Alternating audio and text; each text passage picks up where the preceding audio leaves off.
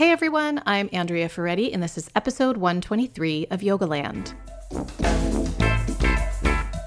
Today, I'm so excited to welcome Dr. Will Cole to the podcast. Will Cole is a doctor of functional medicine, and he is the author of the new book, Ketotarian, which combines the ketogenic diet with a mostly plant-based approach. I actually discovered this book probably 6 to 8 months ago when I was sitting on my couch one night looking for a ketogenic cookbook on Amazon. And I just couldn't find anything that looked palatable to me. And then I found his book, and it was like a pre-release, this book will be published on this date. Click here if you want to order it. And I was really excited because it looked great. And if you are at all familiar with the ketogenic diet, you know that in some ways it feels really anachronistic because there's a lot of emphasis on eating a high amount of fat, which makes sense. That is an integral part of the diet. But there's also, because of that, a lot of high fat meats are encouraged. So his approach to me is just much more in line with a yoga lifestyle and much more in line with being conscious about the environment, being conscious about what you put in your body, being conscious about the long term. I've mentioned my own experience and reasons for doing the ketogenic diet in previous podcasts just briefly. I will tell my own story at the end of this podcast in case you are interested in hearing it. I won't front load it too much because I want to get to the interview. But I will say just right up front that I started doing the diet for very specific health reasons. And I've always kind of wondered, as it's gained momentum and become really, really popular and everyone's sort of talking about it and people always ask me about it if they know I do it, as it's gotten trendy, I've really, really wondered, is this actually a reasonable diet for someone who doesn't have a specific health problem? Because it's very limiting and it's very hard. Studies have shown that it's really, really hard to sustain a very limiting nutritional plan for the long term. So one of the things I really appreciate about Will Cole, and he talks about this in the podcast, is that he's not actually advocating for a permanent, super strict ketotarian diet unless you need to, like I need to. But he's advocating for trying this out because it can help promote metabolic flexibility. And that's just really interesting to me because there are a lot of people in this country. I think the estimate is like 1 out of 3 people are on their way to having a metabolic issue like prediabetes or metabolic syndrome. And then there are also many of us who are suffering from autoimmune disorders. And a lot of people do well on the ketogenic diet because when it's done correctly, it's anti-inflammatory. Anyway, I obviously am very excited about this topic because I'm going on and on a little bit more than I usually do. I hope that you enjoy and learn from the interview, and I hope that it supports you in your own life and in your own health. Thanks so much for listening. Also, thank you for all of the reviews for the last podcast. It was like more than I'd gotten in such a long time, and I just appreciate reading them so much and hearing from you and what you're enjoying. I will put show notes at yogalandpodcast.com/episode 123 with a link to Will's book and a link to his website and a link to one of my own blog posts about cutting out sugar. Well, my listeners know that I'm a breast cancer survivor, and since going on tamoxifen, I became pre-diabetic. And I actually also had gestational diabetes, and my grandmother had type 2 diabetes. So that was the motivation for me to go on a ketogenic diet. And my ketogenic diet actually did reverse my pre-diabetes completely. But I've gotten a lot of questions over the years about doing a podcast on keto, and I've always felt like I'm not a scientist, I'm not a doctor, I'm not prepared for this. So I'm so glad you're here. And I wonder if we could just start by having you explain to people kind of the basics of the ketogenic diet for anyone who's not familiar. Ketogenic diet, there's two forms of fuel that our body has metabolically. We could burn sugar for fuel or fat for fuel. And most people in the West are in varying forms of being in sugar burning mode, and it's akin to kindling on a fire. It will create a burst of light, form of fuel, but as anybody that has made a campfire will know, it's short-lived, and you have to keep putting more and more kindling on the fire to maintain that light and maintain that energy. And you have more dirty kindling, which is more the Western diet with its refined carbohydrates and sugar and junk food, and that's dirtier kindling. And then you have more of a cleaner kindling, which is the more real foods way of eating, and whole grains and sprouted grains and legumes. But ultimately, those foods, even though they're real whole foods, break down into sugar, and they are a cleaner form of kindling. It's better than the standard American diet, but just because something's better doesn't mean it's optimal. And the other form of fuel, metabolically speaking, is ketosis or fat burning. So this is our own fat that we have in our bodies, if we have any, or the healthy fats that people eat for fuel. So this allows your body, by lowering your carbohydrates and focusing more on healthy fats, this allows your body to naturally produce ketones, which our liver naturally produces it. And the main ketone that most of the research that's being done is beta hydroxybutyrate, or BHB. And this is this main ketone that researchers are looking at that are, of course, a form of fuel. So it's akin to fire on the log on the fire. It is longer burning. It's more sustainable. You have to put less logs in the fire because it burns more slowly. So this is healthy fats. This is the ketones. It gets people off of this sort of blood sugar roller coaster of kindling constantly throughout the day just to maintain their energy. And they can get hangry and irritable and moody if they don't have that kindling on every few hours. This doesn't happen for somebody that has a log on the fire that is keto adapted or fat adapted.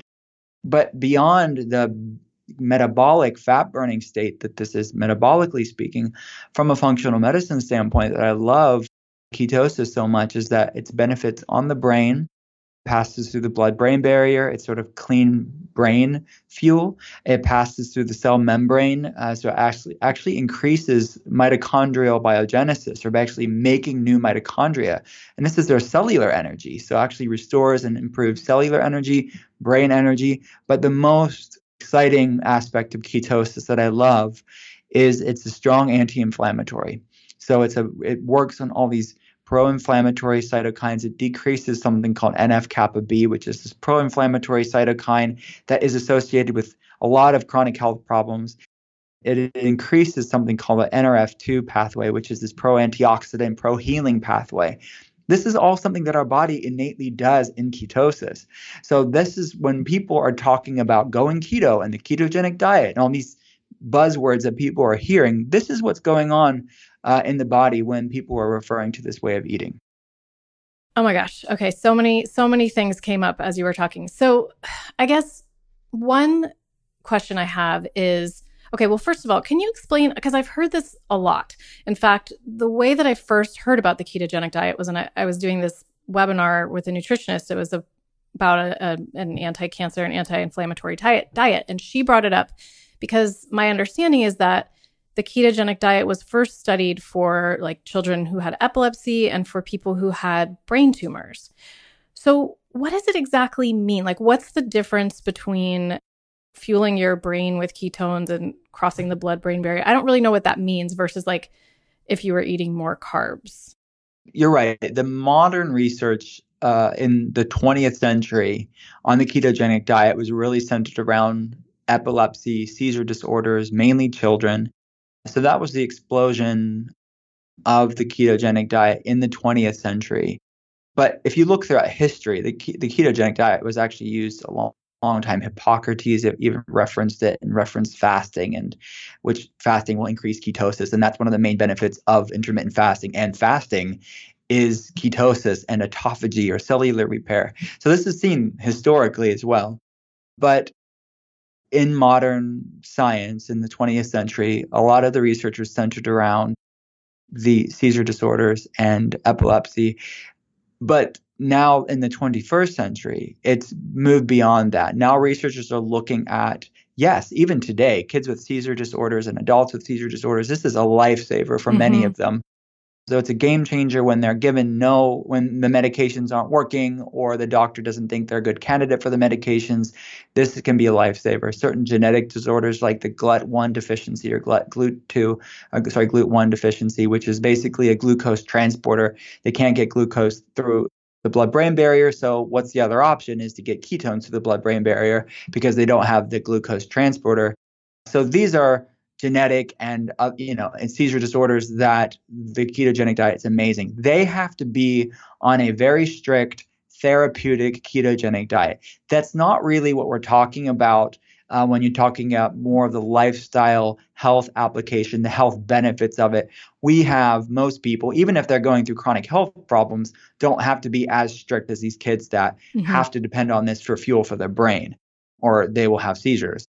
This is more, let's get the benefits of ketosis, but we have more metabolic wiggle room where we can increase our carbs a little bit more or be less strict about moderating our proteins than these people with specific needs.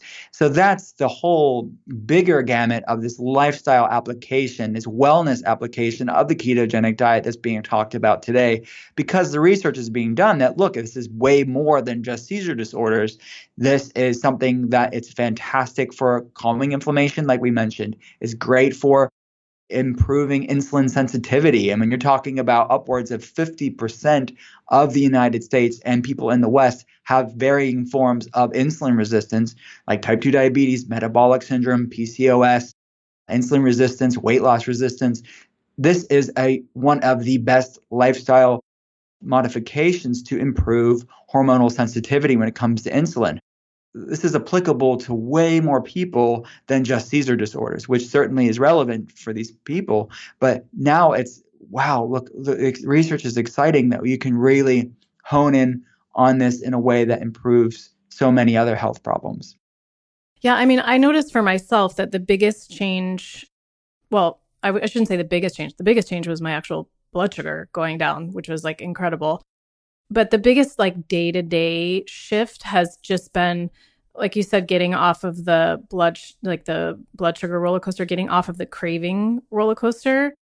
When I first heard about it, like I'm so moderate in everything in my life.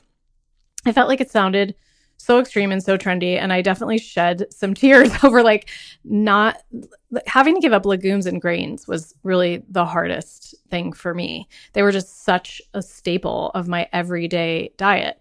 But it is really true that like I just don't feel like Jonesy anymore for food all the time. Like, and I especially for sugar too. And that took me letting go of the sugar, I think, was the hardest thing because for me, it's such a psychological issue. It's so much more of like an emotional psychological issue than anything else.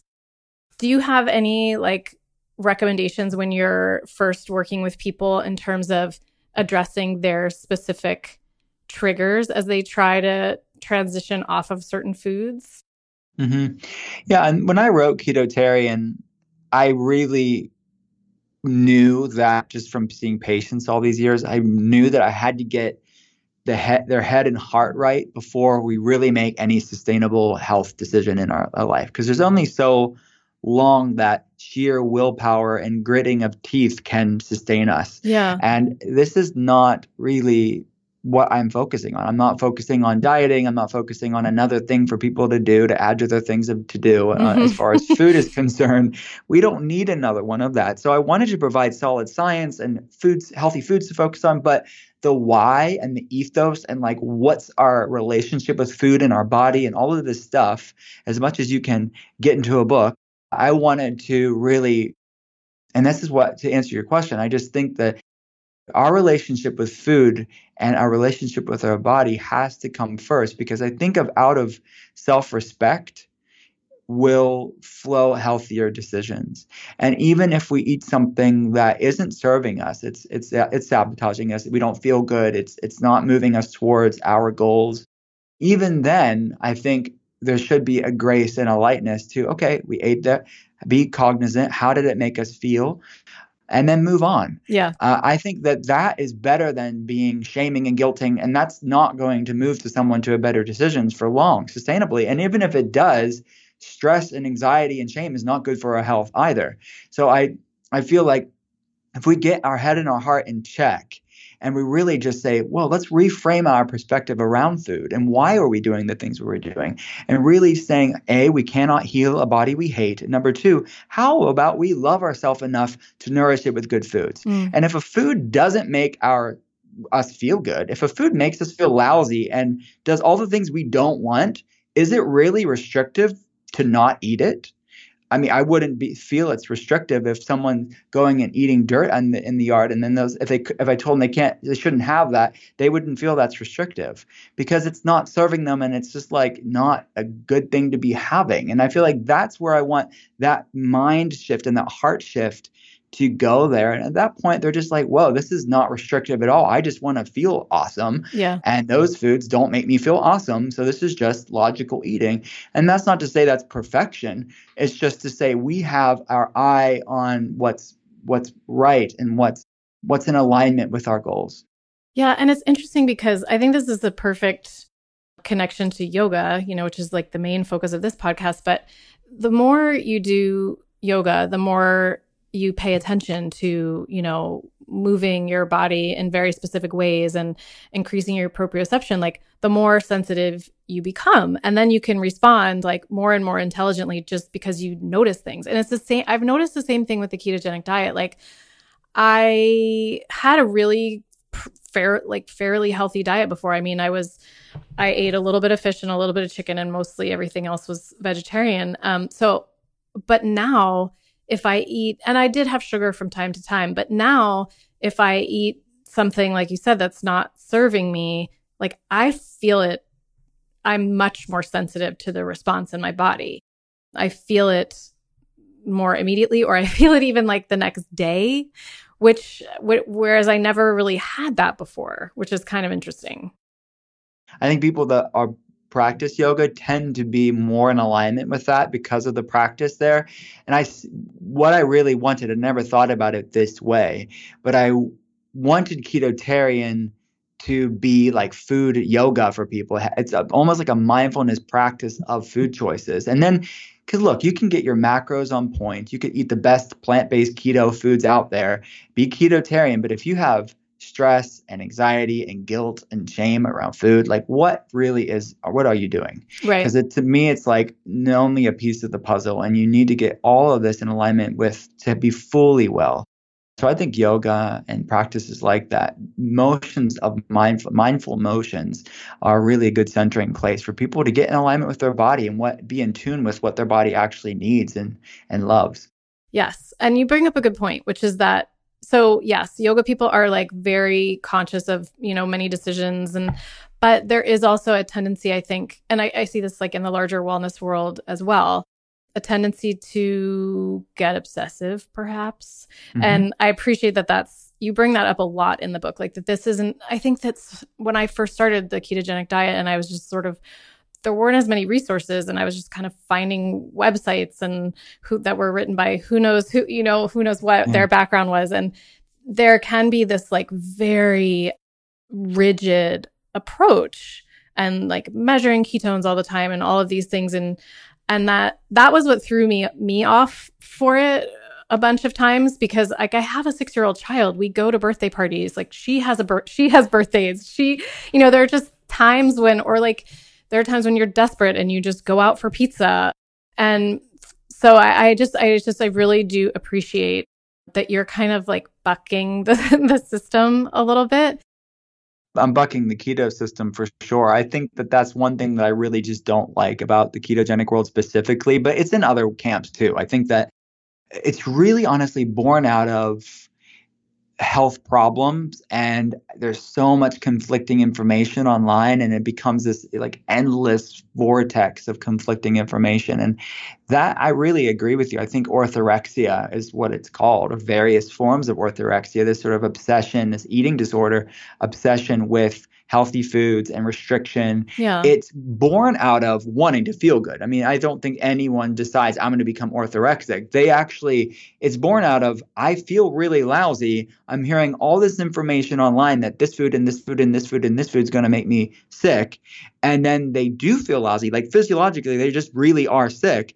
They don't know what's right and what's not. They just end up having this highly stressed out way of eating, which can become orthorexia. And what looks like wellness is really just an eating disorder. Yeah. And yeah. I think that is something that it's something that I deal with patients, like consulting with them through functional medicine. And again, what's your relationship with food?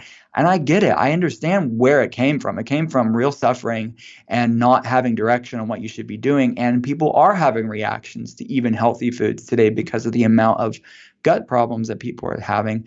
But beyond that, I think that we need to heal your gut, obviously the physical things that need to be dealt with, but so you can tolerate more foods. But this can get out of hand very, very easily, where it's masked though too, because it's all this wellness websites, it's all this wellness stuff online, so it looks less eating disorder like. Right. But it can easily become that. So this is a very fine line conversation that we have to have when we're talking about these different things, that I'm very cognizant of the fact that if this is not done with the sense of love and grace and self-love, it really shouldn't be done, because it can become something that we don't advocate, which is having an unhealthy relationship with food in our body. Right. And it sounds like having someone, if you notice yourself going in that direction, having a healthcare provider like you who understands that and is actually compassionate and can maybe like give you the compassion that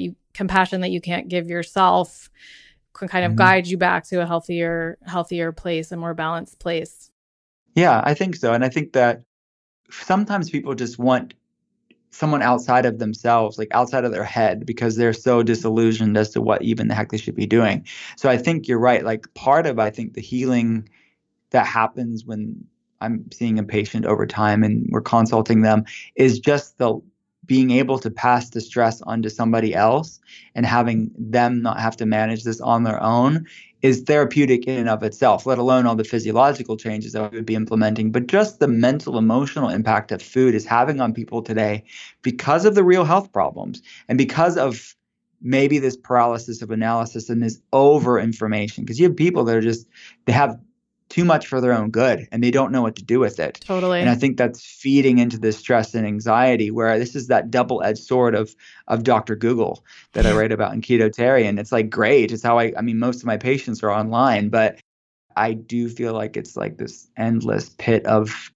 stressful information for many people. And some people can handle it. Some people are great at handling it and letting it go. Most people, especially when they're already going through health problems, have understandably difficult time handling all this information. Yeah. Oh my gosh. I mean, completely. Yeah.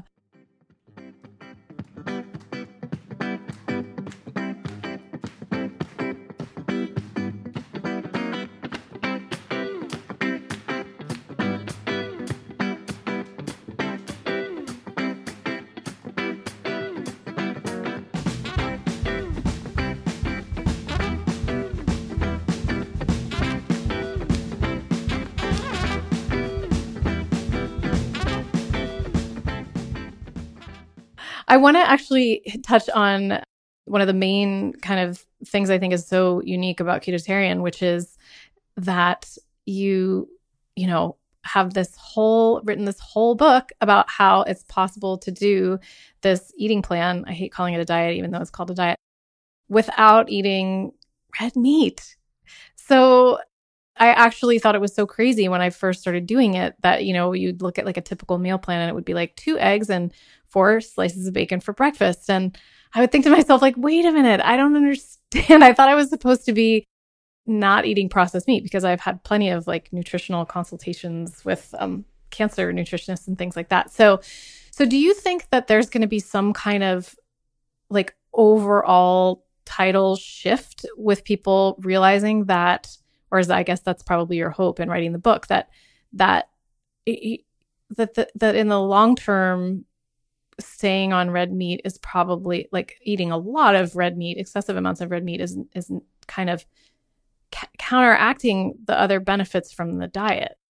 Yeah, I think long-term wellness, absolutely. I think that some people of a certain level of health, they can do short-term, they'll see the benefits. And I think that's what you're seeing in the ketogenic movement right now, is that this honeymoon period exists. It's real. They are seeing the benefits because they're going off of sugar, they're going off of carbs, they're focusing on shifting their body into this optimal metabolic state of ketosis. That's great. Long-term, what is this doing for someone's health? And I see a lot of people that get stuck at this plateau, or they don't see the benefits, or they feel worse. Maybe it didn't work for them at all. And I think that that's why I wrote Ketotarian, is really this alchemy of being plant-based, but still getting the benefits of ketosis. So I do think that long-term wellness, instead of it just being another diet to do, I think that there has to be this marrying of both worlds. And I'm not saying everybody has to be a vegan. I mean, in Ketotarian, there's vegan keto options. So if you want to be entirely vegan, you can be. But I really opened it up to, look, there's vegetarian keto options there. There's pescatarian keto options in Ketotarian, what I call vegetarian, basically this, still wild-caught fish, but plant-centric. And then do that for 8 weeks, kind of shift your body into being a fat burner for all the people that aren't fat adapted already. Or if you are fat adapted, here's just more plant-based keto options. You don't have to eat bacon and cheese all day to be keto. And then after the 8 weeks, you can bring grass-fed beef in if you want. You can carb cycle if you want and do more of a cyclical ketogenic approach. I don't think that everybody has to be in ketosis forever and ever. For obviously, with insulin resistance, people with different inflammatory problems, it does benefit them with being in ketosis longer term. But there are many people that do well with it ebbing and flowing in and out of ketosis, which I like for people that aren't insulin resistant and people that don't have inflammatory issues or brain problems like we talked about. And that's, again, this personalization, which is really the heart of functional medicine, is how can we tailor this to the individual? Because, and you probably know this being in the yoga world, that you can't make broad sweeping statements about everybody. There's a lot of nuance, but that's the heart of what we're talking about here. How do we make this work for you? How can we have this be sustainable for you? And that's why I wrote the book. So it sounds like you're suggesting, let's say there's just someone out there who's been curious about it, who's listening, but they don't have any specific health problems. And when you mentioned, inflammatory problems, that can often lead to autoimmune diseases, right? So we're not talking about someone who's like got an active autoimmune disease or, high blood sugar like I did, but someone who's just sort of curious, they could try this for 8 weeks and see how they feel, and then see if they wanted to moderate their carbs more. I mean, this is the thing that's so incredible to me, is when I had gestational diabetes, and I first had to do that consult where you find out, how many carbs are typical that people eat in a day, and then how many to eat while you have gestational diabetes. And of course I was pregnant, so I followed it to the letter because I wanted my kid to be healthy. And I was like shocked by how many grams of carbs I was actually eating in a day, and how many grams of carbs a typical person eats in a day. And so there is this, like, I guess my point in saying all this is, like, there is this moderate space between what most of us typically eat when we're not thinking about it, and being in constant ketosis. And people could probably find their place on the spectrum once they're kind of through the 8 weeks and like have worked out the kinks. Absolutely. Yeah. I think that the goal over those 8 weeks of being ketotarian, plant-based keto, is to create metabolic flexibility. And that allows you the flexibility to kind of go out of ketosis and back there. And I see ketosis for many people to be that metabolic foundation that you can go back to when you want to reset, when you want to calm inflammation levels down, when you want to kind of just bring back to your center. But that doesn't mean that you always have to be there. But everybody, based on their own genetics and length of time they've been sick and many other factors, have different levels that they can create metabolic flexibility. So some people are just more prone to insulin resistance, or they've been insulin resistant for a long period of time, they have other health problems, that they created some metabolic flexibility, but they don't create as much as they would like. So those people may be better off with staying in ketosis longer term because they created some, but they're not going to be fully flexible. They can't get away with increasing carbs really high. Right. Because they'll feel horrible. And this is, again, not about dogma. This is about, no, I feel really lousy when I have this much. So I actually feel better here. So it makes logical sense to not go there. But there are many people that do great with moderating the carbs, even having higher carbs on some days, but they go back to ketosis as this foundation. So if we're looking at grams and if people want to know numbers, like what I say in Ketotarian is to have 55 grams of net carbs or less over the 8 weeks. And we start off with about 25 grams. And then from there, they can, after the 8 weeks, they can find their carb sweet spot, basically see their tolerance to carbohydrates. Some people are sensitive to carbs, some people aren't. So you can kind of slowly increase it from there and then see how you feel. If you want to test ketones, you can. You don't have to. You can just go off of how you feel. And, up to 100 grams, even to 150 grams of carbs from real foods, healthy foods, is something that people can experiment with it and see how they feel. And we're talking about fruits and sweet potatoes and real foods, even like gluten-free grains like rice or something like that. Some people do great with moderating that. It's not the foundation of their meal all 7 days a week, but it's something that they can have a part of their life when they want to. I love that you mentioned sweet potatoes because I literally, that's another thing I've shed tears over is not having my sweet potatoes anymore. Yeah. And I don't know if that will ever happen for me because I do have this, obviously I have this predisposition, this sort of like metabolic challenge. But yes, sweet potatoes and apples. Like that's another one that kills me. I really miss apples. It's funny that when you on this wellness journey, it's like, that's your wild living. I know, right? Sweet potatoes and apples. It's so sad. It's so true. It's like, forget a glass of wine. Like, I would be dead the next day at this point in my life. Yeah, living on the wild side with my apples and sweet potatoes. Totally. I'm going to go crazy tonight, you guys. I'm going to have an apple. You mentioned monitoring. I actually just do the urine strips. Sorry, everyone, if that's TMI. Do you think that that's sufficient for someone like me who actually needs to pay attention to these things, or do you recommend I get the monitor? I think in the short term, urine strips can be fine, especially if somebody is just experimenting with this whole keto thing. They may want to just experiment with it and see how they do. It's not the gold standard. And as someone gets more keto adapted, meaning that their body is metabolically flexible, they're burning ketones like a champ, it's actually not a good indication because all it's really telling you is that you're good at peeing out ketones. It's not really telling you if you're burning ketones. And it's not measuring beta-hydroxybutyrate. It's measuring acetoacetate, which is another type of ketone. It's fine and it works for some people. I would either go off how you feel plus the urine, and if that's working for you, fantastic. There's no shame in that. But if you really are looking to say, am I in ketosis? Am I burning things? Because here's what happens. As somebody is more keto adapted, the urine strips can actually go lower and lower and lower on the reader. So it looks for some people, they're not even in ketosis, even though they are. So they may think, I'm a failure after they're really low on the urine strips. But they're really, if you test in blood or breath, it's high. It's normal. It's in the healthy nutritional ketosis range. So for those people, I would recommend, look, that urine strips are actually feeling like they're not doing well on this and they're defeated, like they feel defeated. But that's just because their body is better at burning it and not at peeing it out. So yes, totally TMI, but it's not even TMI for me because I talk about this all the time.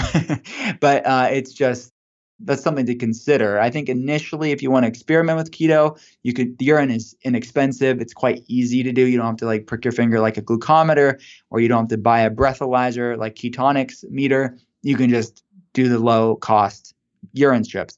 Longer term, if you want to know, I think blood is the gold standard. Breath is pretty good. The research is great on that. But I, per se, for myself, I just like to keep it simple, but I'm not managing a health problem. Yeah. So yeah. I think a lot of times this can be prohibitive for some people that are like, I don't want to have to test every day. I agree. I think that if you don't have to test for some health problem, don't test. Just keep it simple. Go off how you feel. Do you have more energy? Are you losing weight? Do you have increased brain function? Are you just feeling better overall? that's the natural signs, the natural testings of, am I in this fat burning nutritional ketosis state? But you're absolutely right. People with insulin resistance, people with different health problems, they may want to consider testing just to know for sure. Okay. Yes, that makes total sense. Okay. Another sort of micro level technical question is, you talk in the book about lectins that can be on grains, right? And I actually read Plant Paradox like a while ago and felt fairly overwhelmed by all of it. So I'm just wondering, can you talk a little bit about lectins? Like, what are they? Who are they potentially problematic for? And who are they potentially not problematic for? Because there's so many reputable people out there who still recommend the Mediterranean diet because it's been such a long studied diet. And the Mediterranean diet certainly calls for lots of grains. Yeah. So lectins are proteins that are part of certain plant foods. So the plant's defense mechanism. So you have lectins, phytates, or phytic acid, and these are things that are on grains, in legumes, in nuts and seeds that can be hard on the immune system, hard on the gut, and create inflammation and gut problems, which is what we're seeing today, is this rise of this autoimmune inflammation spectrum, which I think our grandparents' generation, where they were exposed to less stuff, or obviously generations before that, this was less of an issue, although the food supply has changed in that time period too, beyond just just the grains. But I think that it's a nuanced conversation. I don't think that everybody is lectin sensitive, but I do feel like if you're using that as the foundation of your meals, it's not going to work for a lot of people. It's not to say you can't have it. It's not to say that it's a junk food. I wouldn't go far to say that. But again, just because something's better doesn't make it optimal. And I think that these foods really don't offer you a lot of nutrients. You look at the bioavailability, a lot of these lectins and phytic acids, they actually bind to a lot of the nutrients, making them less bioavailable. So people would be eating these grains mainly for the fiber, if anything. That would be the main reason why someone would be eating that. But actually, vegetables offer more fiber per ounce than grains do. So being plant-centric, which is what ketotarian is, it's a plant-based ketogenic diet. So there's way more fiber in plant foods, in vegetables, than there is in grains. So other than the fiber standpoint, which we have a more optimal source of it, there's really no major health reason why somebody be eating grains. There's no essential carbohydrate. There's no ample amount of vitamins in these foods, which is why they typically will add B vitamins and things to these grains, specifically the refined ones, because they are so nutrient less. So they refine them with niacin or other things like that. Now, again, not to say you can't have them. Some people tolerate grains if they're not carb sensitive. They like having rice. They enjoy having these grains. That's okay.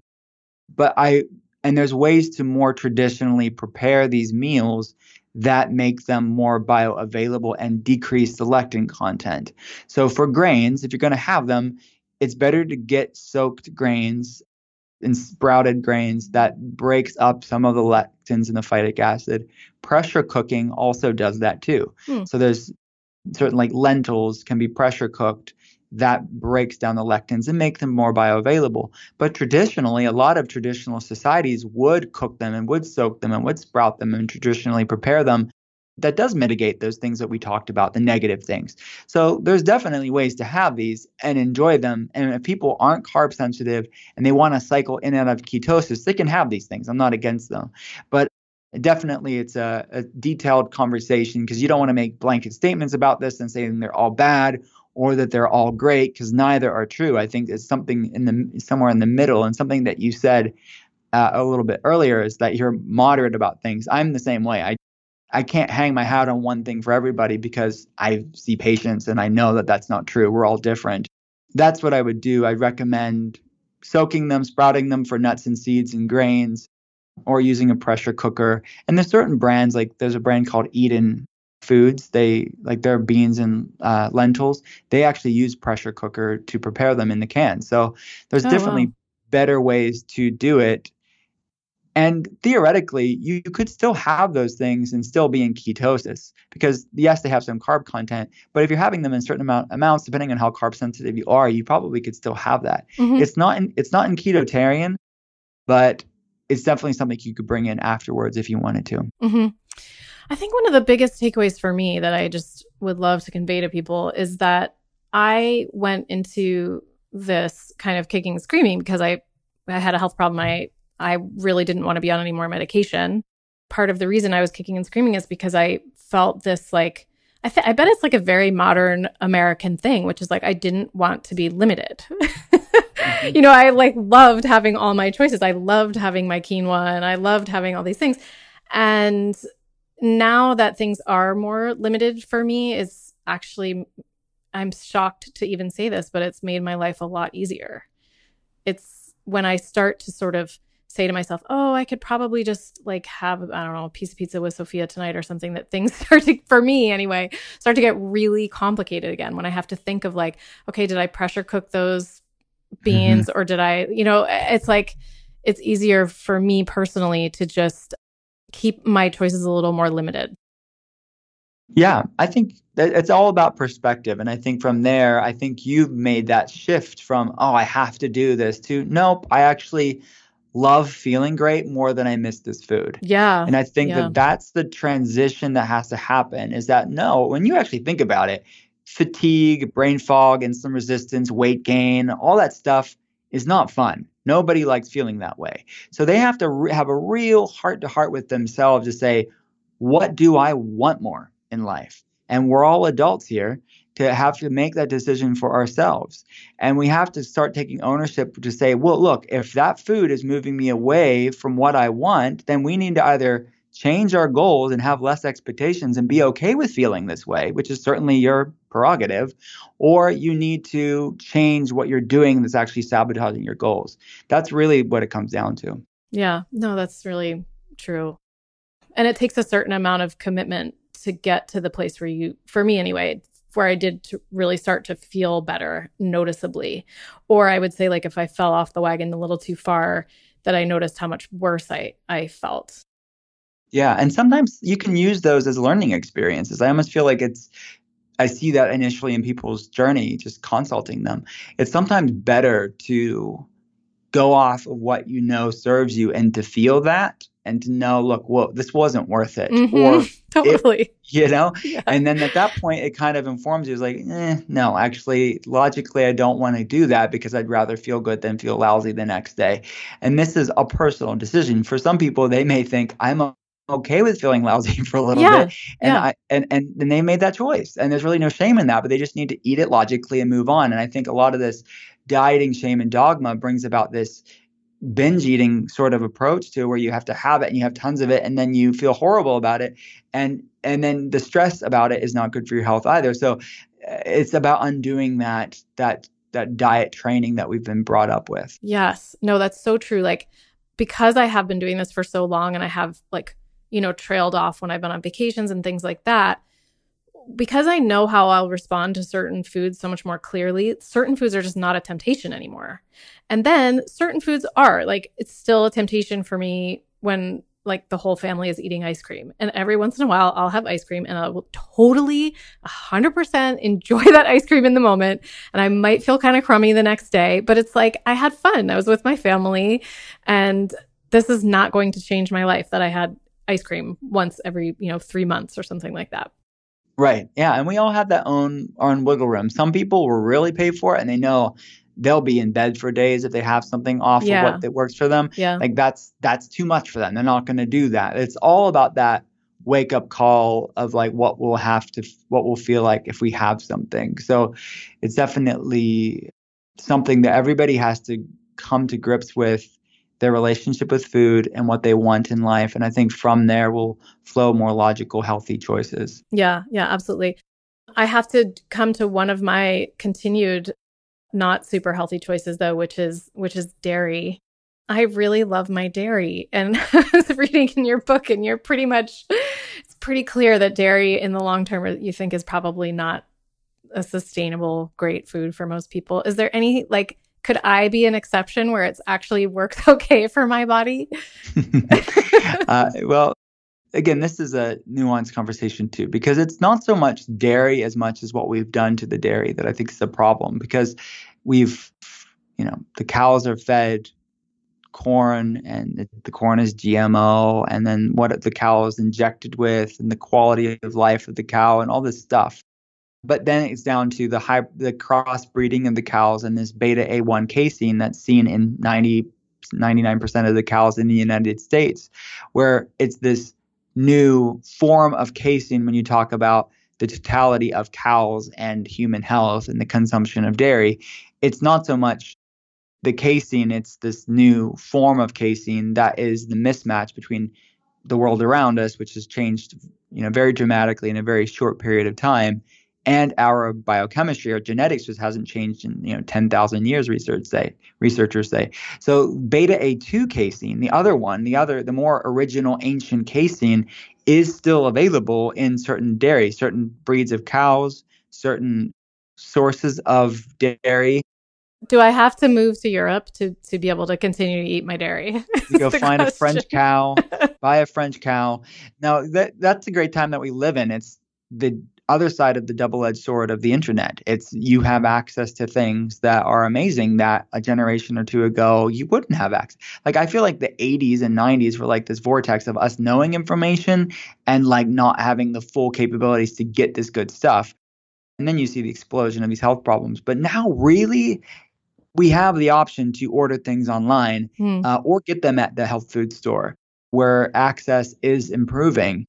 And you can get A2 milk and A2 cheeses and A2 different things and grass-fed these things, which a lot of the grass-fed things are predominantly A2 as well. And the New Zealand butter is predominantly A2. So you can get better forms of these things that I find most people, the problem is with the A1 casein, which is due to the modern breeding of cows and less to do with inherently the dairy itself. So I don't think that everybody has a problem with dairy, but I do think that the people that do have a problem with dairy, there's even a way to go around it and get the more original casein dairy sources that they can have a problem with. And fermented dairy tends to be more tolerable anyway. So cheeses, like good quality organic grass-fed cheeses, even if it's not A2, I find that people do better with it. Yogurts, kefirs or kefirs, those tend to do better because the fermentation mitigates any problem that people would have with the dairy itself. So it's not a black or white thing. I don't think everybody needs to avoid dairy. It's definitely a great source of fat-soluble vitamins like A, D, and K2. People are extremely low in that. So if you tolerate dairy, just get good sources of it. That's all. So I don't have to spend my money on like really good bottles of wine anymore because I don't have that. I'll just spend all my money on my fancy dairy. There you go. If that's important to you. I don't like dairy. I know I'm a freak, but you're right. You're in the majority. Most people, it's like the one food that they're like, what? My cheese, my yogurt. It just feels kind of luxurious, I think. It is yogurt for me. It's like if I'm with my family and they're all eating like cake, if I can just have like a little bit of dairy, I feel like, I don't know, it feels somehow luxurious. Yeah, I'm not sure. I love the coconut yogurt. I love the almond milk yogurt. I love the vegan cheeses out there. Like Kite Hill has some amazing spreads. Kite Hill is amazing. They're amazing. Yeah. So I love all of those dairy-free options that really taste amazing. And yeah, so that's also the time that we live in. We have more plant-based dairy options out there. As far as cheeses. The only thing about like something like almond milk, or even coconut milk, I always notice that they're fairly high in carbs. So do you recommend just making your own so that because I don't know what they're doing, but it's like, I don't know how they're processing it, but. Yeah, a lot of times they're adding added sweeteners to it. So just look at the label. Look, like there's a great brand called Malk or Milk, M-A-L-K, that's just plain. There's no added stuff to it. And it's not just the sweeteners, but it's also like the emulsifiers and the guar gums and the carrageenan and all that other stuff too they add in that aren't so great. So you can make your own, which is relatively simple. Yeah. Or you can get these certain brands out there and support brands that are keeping it pretty transparent and simple as far as the ingredients are concerned. Okay, I'll go back. Okay, last question, I promise. So soy, I'm just so on board with your whole soy dialogue. I mean, for obvious reasons, like I had estrogen-fed breast cancer. So I was told by the nutritionist that I work with to kind of look at soy as a condiment, that it's okay to eat it, once in a while in small portions. But I wanted to ask you if you feel the same way about miso, like because it's fermented, is it better, or do you still just have the same issues? No, in Ketotarian, I allow for, I say it's something that they can have in, especially for the vegan keto eater that's limited on protein sources, complete protein sources. I think fermented soy can be great. So I think that tempeh, natto, miso, as long as it's organic and non-GMO, and look for any added stuff, I think can be great. I don't think, again, the fermentation process helps with it. And these whole food sources, these more natural, simple forms of soy tend to have more of a modulatory impact on estrogen. They don't necessarily breed estrogen dominance, but they more of just a balancing impact of it. But I wouldn't recommend like the soy isolate, like soy burgers with tons of junk in them. That's GMO. I think those are problematic for many people, but the fermented soy can be great. Awesome. Okay. Well, thank you so much. It was just such a treat for me to get to talk to you. Obviously it's been years of me trying to figure this all out on my own. And I know this will be so helpful to everyone listening. So thank you so much for being here. And thank you for writing this book. I love it. Thank you so much for having me. As promised, I'm going to talk a little bit now about my own keto sort of journey. I sound like I'm on an episode of The Bachelor when I say that, my journey. So if you've listened to any of this podcast, you know that I am a breast cancer survivor. I was diagnosed 4 years ago. And as any cancer survivor knows, that experience makes you assess everything in your life. And one of the easiest things to assess is what you are eating on a daily basis and how you're moving your body. So I started doing that and was introduced to Rebecca Katz, who is a wonderful cookbook author. I've had her on the program before, and she's written several cookbooks, one of which is called The Cancer Fighting Kitchen. So I was doing a webinar with Rebecca Katz, and she mentioned the ketogenic diet. I had never heard of it. And she mentioned that some people who were on this call who were coping with brain tumors were trying this diet.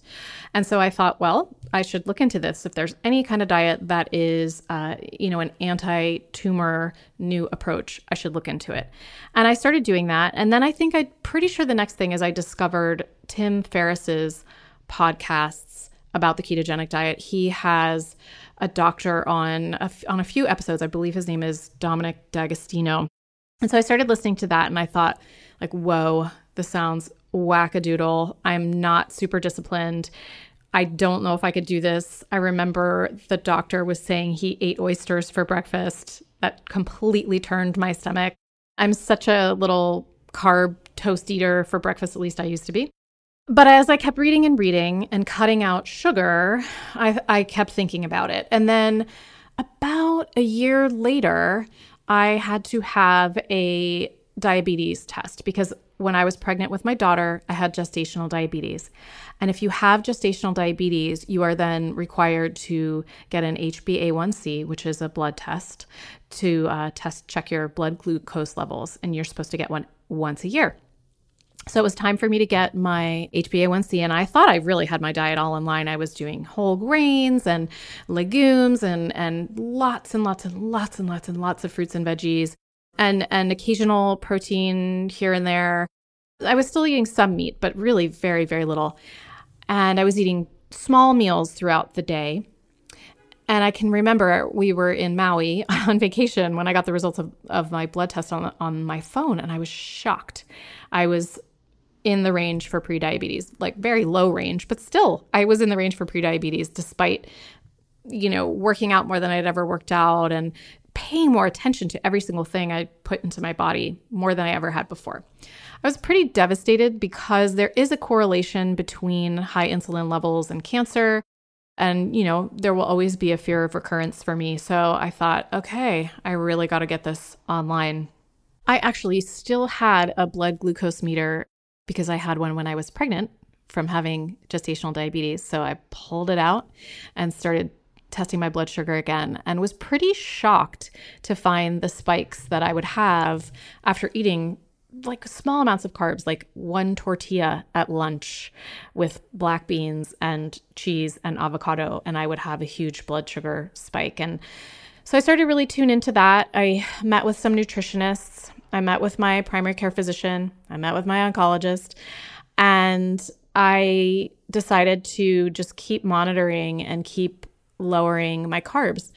Years later, now that I've had several blood tests and have gone on and off the wagon and all of these different things, I now know that I am just incredibly sensitive to carbs right now. And I don't know if it is a genetic predisposition or if it's from tamoxifen, because there also has been some correlation between tamoxifen and metabolic disorders. I don't know if it's the genetic predisposition and tamoxifen. I don't know if it's my age. I don't know what it is, but it's there. And so I did start going on the ketogenic diet after that initial blood test and meeting with all of my doctors and starting to do my finger pricks throughout the day. And I was like miraculous for a few reasons. I mean, my blood sugar leveled out really, really well. And then what I started to find was I just was less hungry all the time than I was when I was eating small meals throughout the day. I really started to get down to like 3 solid meals a day without snacking. And I wasn't hungry at night after dinner, which I used to always feel hungry. And so that was a great response that my body had. But I will be blatantly honest. It was not easy for me because it is a very extreme, for me, it was a very extreme change. And as a very moderate eater, someone who loved my grains and loved my legumes and loved like occasionally like eating chips when I went out for Mexican food with my family, it just felt really limiting. So I definitely would do keto for a while and then kind of go off of it. Typically that would happen on vacation. And then I would go back on, and there's what they call the keto flu when you go back on, and I would go through the keto flu, where you feel terrible for a few days. And I would think like, oh, I'm never doing this again. And then 6 months later, I would do the same thing. It took me another year before I got another blood test for my HbA1c. And after a year of, even though I had fallen off the wagon from time to time, after a year of doing the ketogenic diet, my blood sugar came back really great, really low, not pre-diabetic anymore. So while that was very encouraging, I have to admit that it almost gave me this like license to try the carbs again. And so again, I would eat the tortilla at lunch or have some pizza with my daughter or go for sushi, which was like the worst for me, white rice. And you forget that white sushi rice has a little bit of sugar in it. And I would test my blood sugar, and sure enough, the spikes would be terrible. So since that time, I have maintained the ketogenic diet really well for about 6 months, I would say. And I finally have gotten to the point where I don't feel like I'm missing out on things as much. And I've had another recent blood test, and my HbA1c has gone down even more. So I'm at this interesting point right now that I am experimenting with, where I've clearly had success from this plan. And I may have to be on something very, very close to the strict regimen that I'm on right now for a very long time, if not for the rest of my life. But I also am just very cognizant of the fact that I don't want to deprive myself too much, because when I deprive myself, when I've deprived myself in the past with the ketogenic plan, I have then kind of not binge in the sense of like binging and purging, but I will, when I've fallen off the wagon in the past, I've sometimes just really gone crazy with the carbs. And then I feel terrible afterward. So I am finding that I will sort of set a time for myself, usually the weekend, where if I am eating out with my family and there are chips on the table, I'll let myself have a few chips and then I'll test my blood sugar. Or I will admit, it's kind of clear from the podcast. A few weeks ago, I let myself actually have some ice cream with my family. We did like an after dinner ice cream walk down to the ice cream shop, and I just had some ice cream.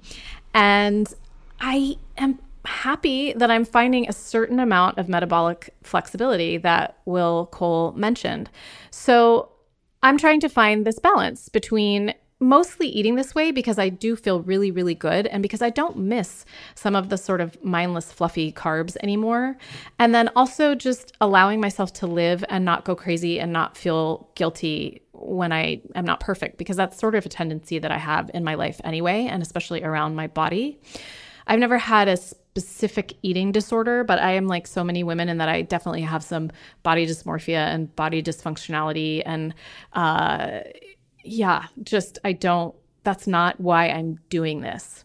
So that's my story. I hope it's helpful to you. I sometimes think about doing some kind of program where I share kind of, I don't know, how I did it or how to do it and ways to bridge the difficulty in the beginning, because I know how hard it can be.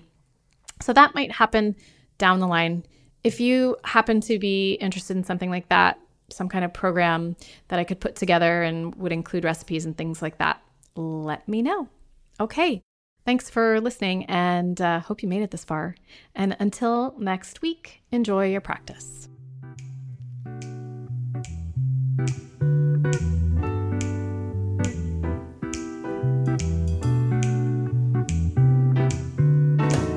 My name is Daisy May, you should know